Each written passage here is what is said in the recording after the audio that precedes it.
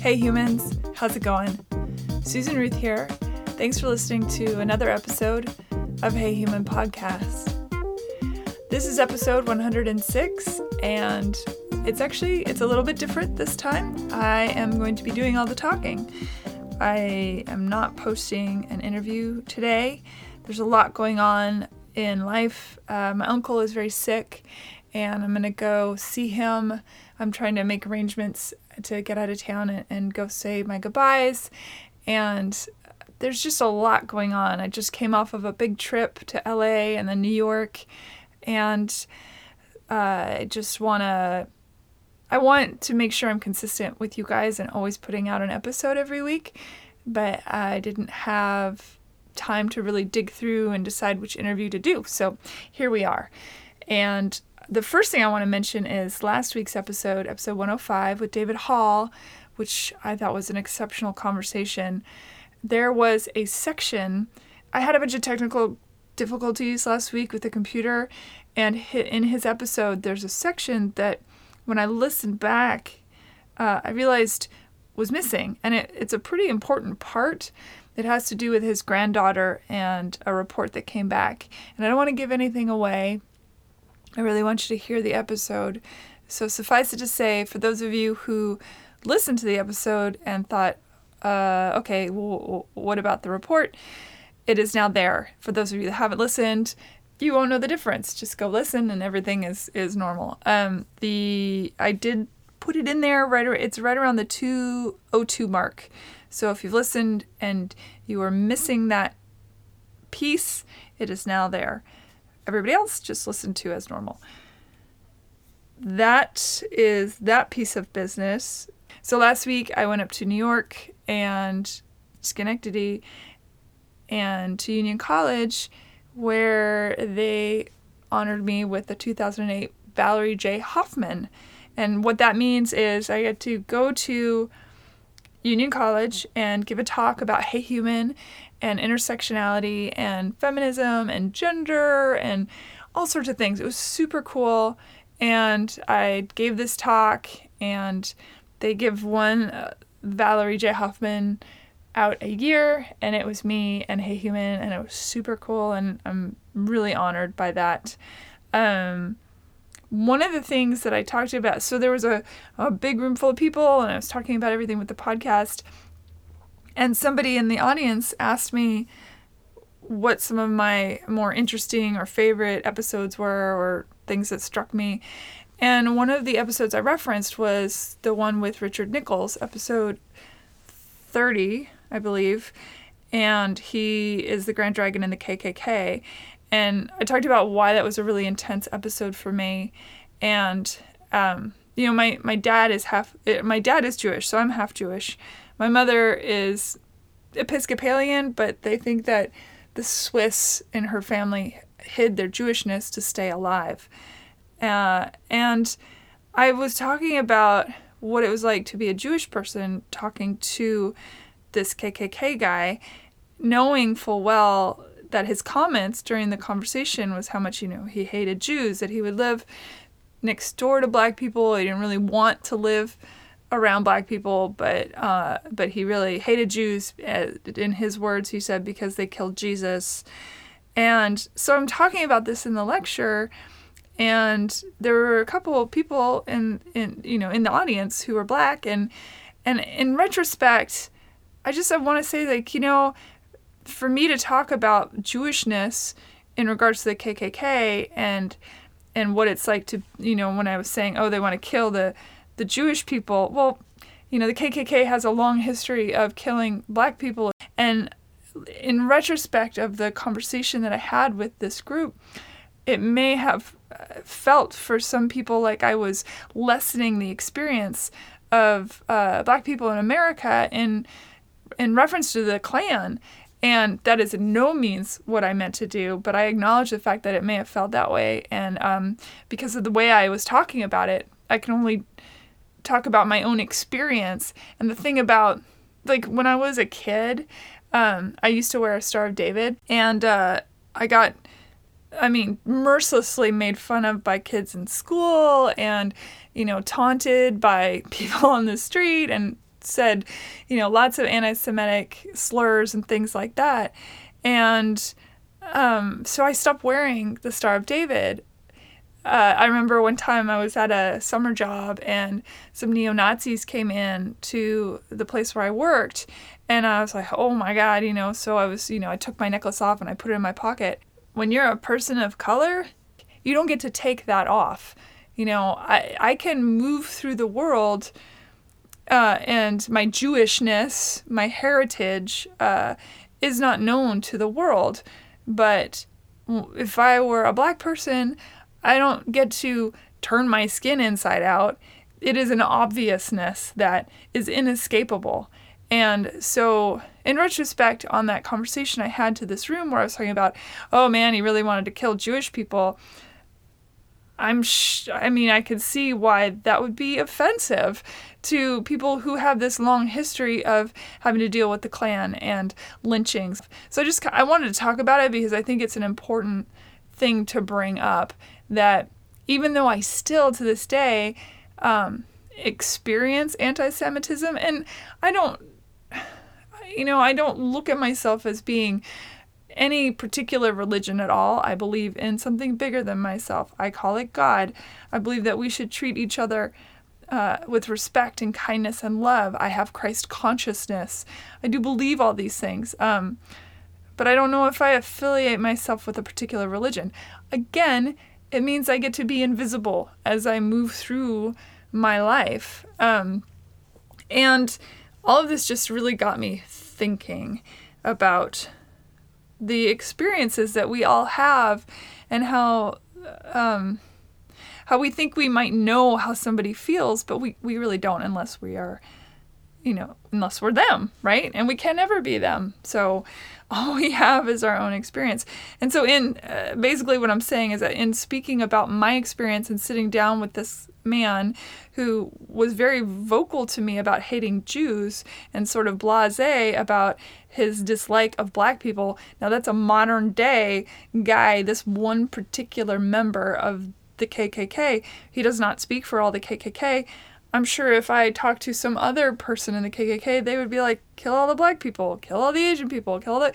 whatever their proclivity of hate is. But in my experience in that moment interviewing Richard, that wasn't my experience. And I did not let on that I was half Jewish because I feared what that would mean. Again, I get to be invisible. I was at having snacks with a group of women one night a few months back, and somebody at the table, unbeknownst to them, they didn't know I was, half Jewish, somebody at the table made a comment about how all Jews have terrible table manners, and my head swiveled around. I said, I'm sorry, what did you say? And it was so shocking. These were grown-up people, educated people, and it's, to me, I've always felt this alignment personally. This is me, Susan. I've always felt this alignment with that feeling that blacks and Jews have, in their own way, a shared feeling. I can't even explain it well, and so I'm not going to dive too deep into it. Just from my perspective, I feel like, oh yeah, I get it, because in the Jewish history, they too have been marginalized and murdered, and the list goes on and on. The comparisons are there. So anyway, I just kind of wanted to get that out there because it was important to me. I did a lot of thinking about it, and it seemed worthwhile to talk about. And so here we are. It was an incredible experience to be able to have that opportunity to talk to everyone about Hey Human. I was, again, so very honored that they asked me, and I love doing this podcast so very much, and the fact that people are acknowledging the work is just really lovely. So Schenectady was great. I got to interview a couple other professors and administrators there at Union College, And I've always enjoyed talking with everyone I've met there. Just really fascinating human beings, very bright, very articulate, very passionate, and exciting to be around that. So that was my experience. I have to say, on my way to Schenectady, so I took a train. I was in New York hanging out and doing things, podcasting. I did some songwriting while I was there. And I had to take the train. So got my ticket, got on the Amtrak, heading down the way, and about 45 minutes into the train ride, we stop. And I didn't really think anything of it because we were at a station, Cortland, I think it was, which, again, couple stops down from the Penn Station. And I was working on something, so I didn't really notice how long we were sitting there. And I looked up and I thought, my goodness, we've been here for a while. And I kind of craned my neck around to see what was going on. And I realized that the conductors were moving about more than normal. And I said, what's going on? And one of the men said, well, there's been a tornado that breezed right past up ahead and ripped up a bunch of trees, and those trees are now on the tracks, and we're not going anywhere. Oh, okay. So I hunkered down. About 6 hours went by, and we still didn't know what was going on. At this point, they had opened the snack bar, but I'm celiac, and so there wasn't really anything I could eat. Everything was breaded or cookies and that kind of thing. And the kind people, the staff, found me some grapes and an orange, so I nibbled on that. And they gave us all water, and they let us walk around outside and such. And it was soon to be realized that we were not moving forward, and we certainly weren't going backward. So the train people said, well, we are here for the long haul. It looks like it may be 4 a.m. Now, mind you, I had to get to Schenectady. I had, all this stuff going on up there. And I didn't know what I was going to do. If I was on the train till 4 a.m, there was still no guarantee that the tracks weren't broken or hurt, screwed up from the tornado. So I had to make a decision. I texted some friends explaining my situation, and a couple of very dear friends got back to me and said, we've got you an Uber. It's on the way. Get off the train and go to Schenectady. I don't know that they would want to be acknowledged publicly, so I'm just gonna, if you're listening, thank you so very much. That was an incredible gift. And I really appreciate it. And I got to Schenectady around 1 a.m, and man, I tell you what, when I came back down, back into New York, after all the stuff I was doing up there was finished, to see the trees uprooted, just as if somebody just plucked them like they were, carrots from a garden, was insane. These huge trees, and all their root system just pulled straight out of the ground.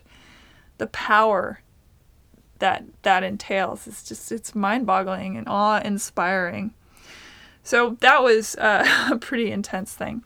While I was in New York, the shooting happened in Santa Fe, and unfortunately that's starting to feel like an everyday occurrence.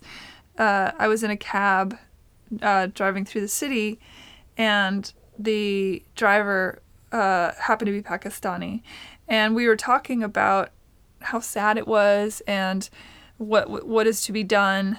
And I brought up something that I had put on Facebook after this happened, that that I just burped for all of you to hear. I had posted on my Facebook wall that it is tragic, so very sad and tragic that these kids have died and many were injured. And I said, but also remember that all over the world, kids are being killed, and we also need to acknowledge their deaths and be up in arms and frustrated and sad and horrified by the deaths of all of these children globally. I think it was an important thing to talk about, Also, what was going on right then, the Gaza situation was happening and kids were being killed there. It's just, there is no justification for murdering children. I've said it before and I'll say it again. And I was talking with this Pakistani cabbie, and when I say I'll say it again, I'm sure that there's going to be more, unfortunately. So yeah, I probably will say it again. But this Pakistani cab driver and I were having this conversation about children and about white skin versus brown skin, and who gets to be more important as far as deserving of our empathy globally. And he talked about a massacre that happened in Pakistan where militants came in and just annihilated a whole, I think it was 150 or some odd children. And he said that in a response to that, the government swooped in and weeded out a lot of the terror cells. I don't even really remember hearing too much about that. Or maybe it's just that I hear so much about all these things happening all the time that I can't even keep track anymore. It's a crazy world, and half the time I'm just holding on, thinking, okay, well, my little moments of sitting down with people and talking with them, I'd like to think that it's somehow making the world smaller and that I'm doing my part. I had this conversation with one of the union professors when I was up there, and we were at the bar having a cocktail and eating chicken wings and talking about politics and the world, and he happened to be Muslim, and we talked about that and all this stuff, and I brought up the podcast and how it was my response to a world gone mad, and he said, well, what do you think that's going to do? That's great that you do that, but it's just like one little thing, and how is that going to affect the world globally? And I understood what he was saying, that revolutions changed the world, but I also believe that singular moments change the world.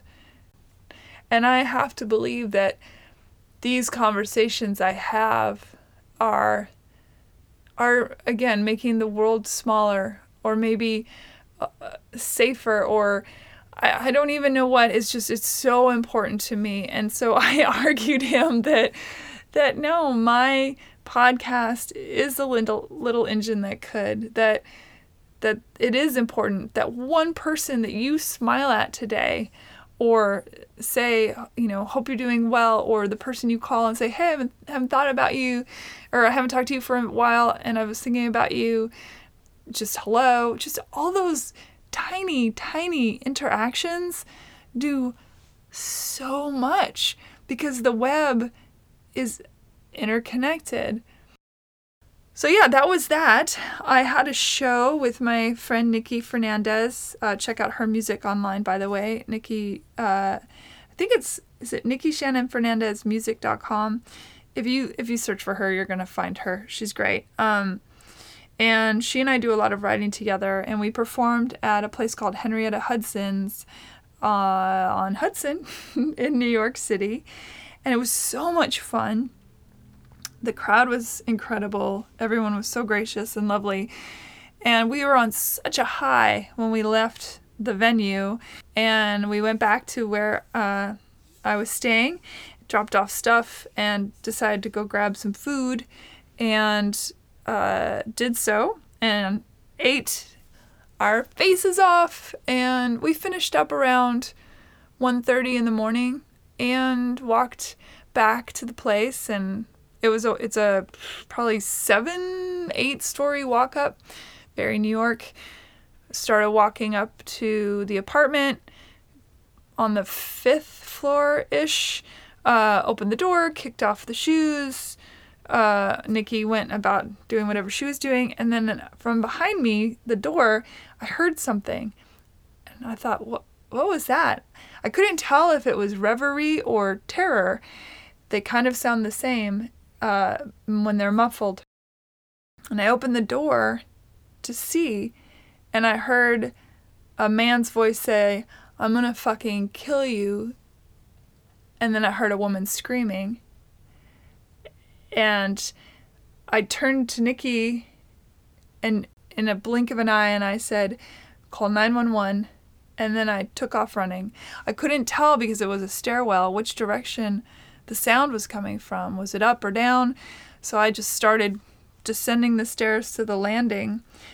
There was nobody anywhere and I could hear the melee. So then I ran back all the way past the apartment I was in and back up the next couple flights. And as I was running up, I was yelling, is there a weapon? And the woman says, he's got a knife. And then I yelled at Nikki, tell the police he's armed and dangerous. And all the while I'm running up the stairs thinking, okay, how am I going to deal with this man? I can hear him throwing this woman around like a rag doll, and she's screaming and he's swearing at her and calling her all sorts of names and saying he's going to kill her. And I'm running up the stairs. And mind you, we had just had this huge dinner, if you can imagine, but I have never ascended stairs so quickly in my life. And I realized that I was only about, a flight away, and I yelled up, we've called 911, thinking somehow that might diffuse it or something. I don't know what I was thinking. And I was running through the scenarios. Okay, I know he has a knife. I know this woman is being hurt.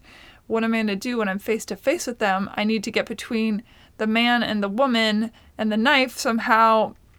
And all this is going through my head. And then I hear he threatens to kill her again. And then I hear her slam to the ground and then another slam. And just as I got to that floor, and there she was in a heap on the ground, and her foot is stuck in the door, and Nikki is coming running up behind me, and we get to this woman, and first of all, her foot is stuck in the door, so Nikki runs over and she's trying to dislodge it, we're pulling on her, and I'm thinking, okay, this man has a knife, and we are right outside his door. So I was like, we gotta go. Just grab everything. So we just scooped up her and we scooped up all of her stuff and we pulled her down to where we were. And I said, we can't stay here either because if he comes out and he's violent, we gotta go. So the police are on their way. Let's go outside. And so Nikki and I take her outside and start talking to her. She's in shock, as are we, really. And he's screaming out the window off, up at the top. And the way he's yelling, it seems that he thinks she called the police, although I'm not sure how he would come to that decision. She tells us that she had arrived to give the man a massage and that he had opened the door and decided he didn't want her or like her. And she said, well, compensate me for my cab ride so I can get home, my Uber or whatever. And he went inside as if to get money, and he returned with a butcher knife and started attacking her, which is what we heard. I mean, we must have come in right when all of this was going down, thank God. So she's talking about what was going on, and there was a giant clump of hair in her purse, which I noticed, but I didn't mention, thinking, oh my God, what is that? And Nikki's saying, are you okay? What can we do? Nikki gave her a bottle of water, and then the police show up. And it must have been training day because there was about, 8 cops or something. There were so many police officers. They get out and they say, what's going on? And I said, officers, this is what's going on. And I explained. And Nikki kind of also tried to explain. She said, I'm the one who called 911. And this woman is sort of slouched over and she's not really freaking out. She's actually incredibly calm because I think she's in shock. There's a woman officer standing just a couple steps in front of me. I'm not even wearing shoes because I had kicked them off in the apartment. And she looks at me trying to explain everything. She turns away from me and looks to the woman and takes her in her, takes in her presence or whatever, and says, what were you doing here? And the woman said, I was here to give him a massage, but he didn't want one. And then she explained. And the officer said, well, how did you arrange for this? which immediately set me on my irritations. I thought, what does that have to do with anything? And the woman said, well, we've been texting. And the officer said, well, let me see those texts. At this point, I am annoyed, and I interject and say, excuse me, officer, what does the text have anything to do with anything? This woman was attacked by a man with a knife. We are the witness. We heard and saw things, blah, blah, blah. And she ignores me completely, this officer, and again asks the woman, let me see those texts. And I said to the woman, whose name I did not get, unfortunately, but I said to her, I said, you don't have to show her that. It has nothing to do with the issue at hand. And the officer turned back to me. She said, you need to stay out of this. And I said, I am the witness. We called 911. And she turned back to the woman, and the woman was getting out her text to show the officer. And I said to the officer, why are you being so mean? And I said it just like that, very matter of fact. And the officer ignores me, takes the phone away from the woman. And I say again, excuse me, but why are you being so mean to her? She's just been attacked. And the officer turns to me and says, I'm not being mean. And Nikki gives me this look like, you better shut up. But I was pissed. I'm like, this woman has been through enough. You don't have to treat her like you're treating her. So it was pretty clear at this point that this woman is a sex worker. The officer is now looking at Nikki and me like, how do you know this person, whatever. So another officer comes up and takes the woman away just down the street a little bit, probably to get her statement. And I say again, officer, I was there for the whole thing, basically, heard it all. This is what he said. This is what I heard. This is blah, blah, blah. She turns to me and says, how do you know this woman? And I said, I don't know her. I just met her, when all this happened. And she looked at me and then looked at Nikki and she said, and do you know her? And Nikki said, no, I do not know her. So then that officer went off to go talk to the woman. Now a male officer comes and stands next to me, and he looks at me, and I look at him, and he says, how do you know this woman? I was like, what is going on? And I said, I do not know this woman. I've only just met her tonight. What are you doing here? I'm staying in this apartment. I'm here writing songs and doing interviews and blah, blah, blah. And we had a performance tonight, and we came home late, and this all happened. And he looked at me again, and he had zero patience or personality or interest in anything I was saying on this woman's behalf. And he said, you don't know her at all. And I said, no, sir, I do not know her at all. And he said, why would you help her? That's what he said. And I thought, what do you mean? And so I said, what do you mean? He said, why would you help a complete stranger if you don't know her? And I said, because she was in danger and she was calling out for help and she was being attacked. And he said, well, that's not normal to help somebody like that. And to his point, Nikki had gone around to different apartments knocking on the doors for help, and people would say back, not interested or can't help or go away. Because we were trying to, as we were trying to deal with her, as I'm running up the stairs, Nikki's on the phone with 911 trying to get other people so that we can deal with what's going on in maybe a group and be safer. So this officer says to me, why would you help somebody you don't even know? Why would you run toward a man with a knife? And I said, well, because somebody was in danger and my instinct is to run toward that and protect the person that's hurting. And he said, well, that's not normal. And I said, what can I say? I guess I'm a nice person. And then he snapped back, I'm a nice person. And I said, okay. It was so weird and creepy and gross. And there was so much disrespect of this woman because also, by the way, she's black, right? So are they disrespecting her because she's black? Are they disrespecting her because she's a woman? Are they disrespecting her because it's pretty clear she's a sex worker? Is it all of the above? I don't know, but I don't like it. And I keep repeating, hey, somebody needs to take my statement. So then that officer, not interested in taking my statement, also walks away. And there's another woman police officer. As I said, there were so many of them. There was another woman police officer kind of over by one of the cop cars.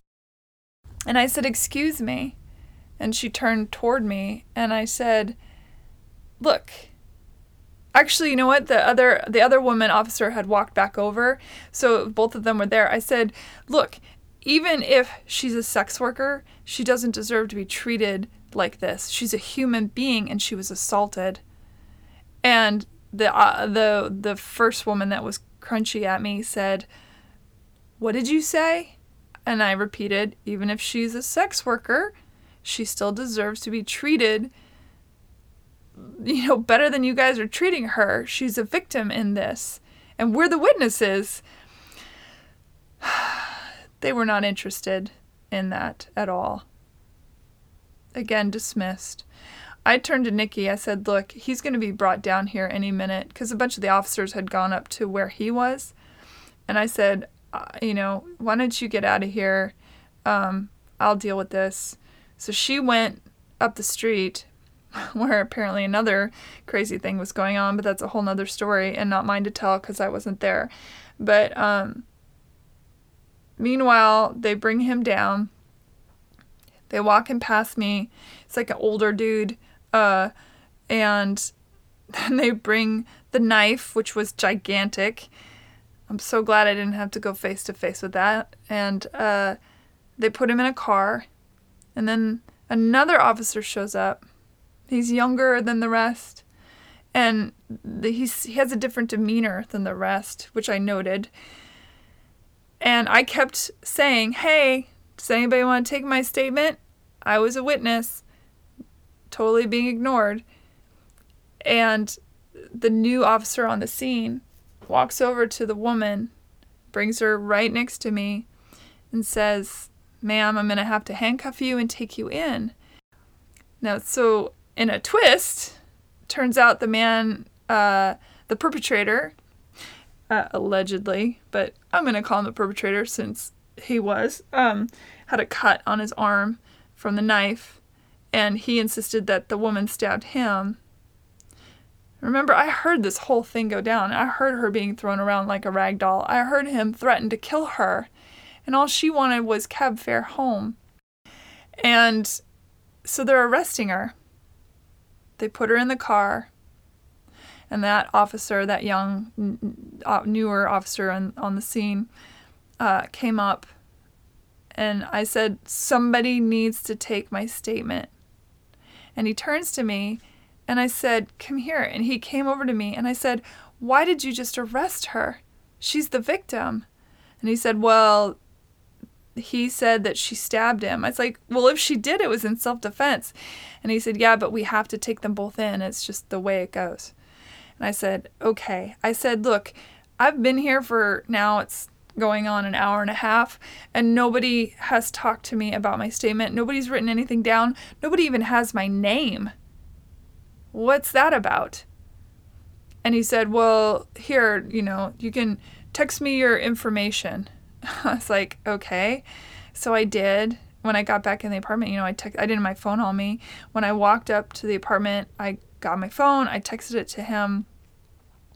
And he responded. He said, hey, send me your ID. So I did. Again, the whole time I got the feeling that all these officers thought that Nikki and I were sex workers because somehow we knew her and it was a whole big thing or something.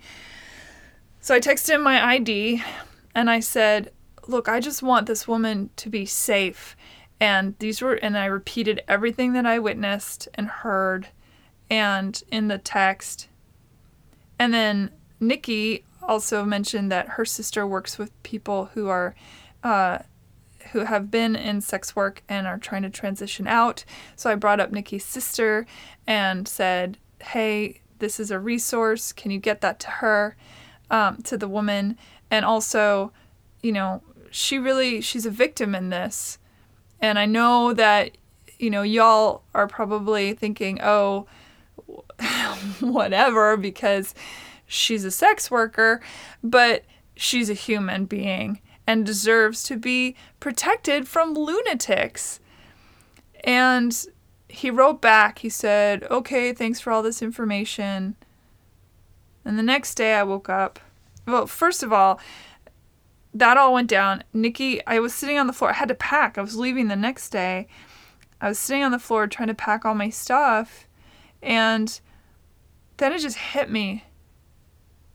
And it hit me so hard. And I just started sobbing. And then Nikki started crying and we hugged each other.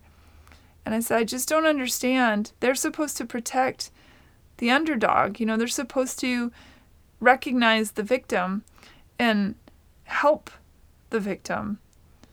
And it seemed so obvious how they were treating her was because of what she has chosen to do for a living. But I tell you what, she wasn't high. She was really lucid, freaked out, but super lucid. And Nikki and I were talking about, maybe she's got kids and she doesn't know how else to support them. Or maybe she got a couple jobs and she does this as well. Who knows what her story is? But she deserves better than what she got that night from the police officers, for sure. And she certainly deserved better than what that man did. I don't know if he opened the door and decided she wasn't good looking enough for him, or he wanted a white girl, or, something else than what he got.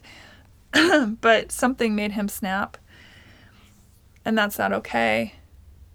And I know plenty of police officers who are really lovely people who really are trying to make a difference and do right in the world. And here was this group of officers that showed up and, it's the third thing they've seen that night that has, mirroring what had gone down. And I get that. But, man, if you get to that point where you stop seeing individuals as human beings, there's something wrong with the system, obviously. I've talked about that, before on this podcast. But I really wanted to talk about that experience that I had because it was so intense and it really kicked my ass. It really did. And Nikki, of course, said, listen, Susan, if somebody ever says they have a knife or you ever hear an altercation like that, just wait for the police. Don't go running toward it. Which, in hindsight, is really great advice. But, you can't help the way you respond in an instant. So, I hope wherever she is, she's okay. But it was a heck of an experience. And I hope that me texting that officer, helped him to see her in a different light. I followed up the next day. I sent him another text and I said, can you tell me what's going on? Is she okay? Do you have any updates? And he never responded to me. So I responded back to his non-response with a frowny face emoji. I was so disappointed. Such a bummer. But overall, New York was an incredible experience. And again, I know not all officers are like the ones that I encountered that night, but the moral of this story, I suppose, is don't judge a person. You don't know their circumstance. You don't know why they do what they do. She may be just barely surviving. And we don't know her story. We do know that she was injured. One of the things, when all the officers were standing around, I pointed at her bag and I said, is that your hair? The man had grabbed the top of her head so strongly that he pulled out her hair and it was now resting in her bag. She had gathered it up. So there's that as well. And so I made sure to bring that up in front of the officers who really couldn't care less. And of course, they really wanted to make Nikki and me a sex worker as well because it would fit better in the scenario of why I would help somebody like that woman. I'm putting that in quotes. But you know what? We're all just human beings. I'm going to say it. I'm going to say it 1,000,000 times. And maybe ad nauseum, but that's okay. What a week. New York, Big Apple, take a bite you right back. So that's it. That's all I've got to tell you about my week. New York, I did go running. That was really wonderful. It was a beautiful day, and I ran down by the water and took it all in. It was incredible. That town really is something. And I know one bad experience does not an entire experience make, but for the sake of that woman, I wanted to tell her story and show her that compassion. And I hope she's okay. And I hope that the fact that Nikki and Nikki brought this up, I hope the fact that we were there for her and we stood up for her and that she could hear us doing so, that, who knows, maybe that helped her feel a little bit better about being in the world. It's all we can do for each other, really. So, thanks for listening. Thanks again to Union College for that awesome moment of being able to talk to everybody and receiving the Valerie J. Hoffman. Thank you for listening, for all your support, for subscribing and reviewing and sending me emails. Susan at heyhumanpodcast.com, by the way. It's just, I love doing this beyond measure. And because you keep listening, I get to keep doing episodes. So thank you for that. Take care of each other. I'm sending you love. And see you next week. Bye-bye.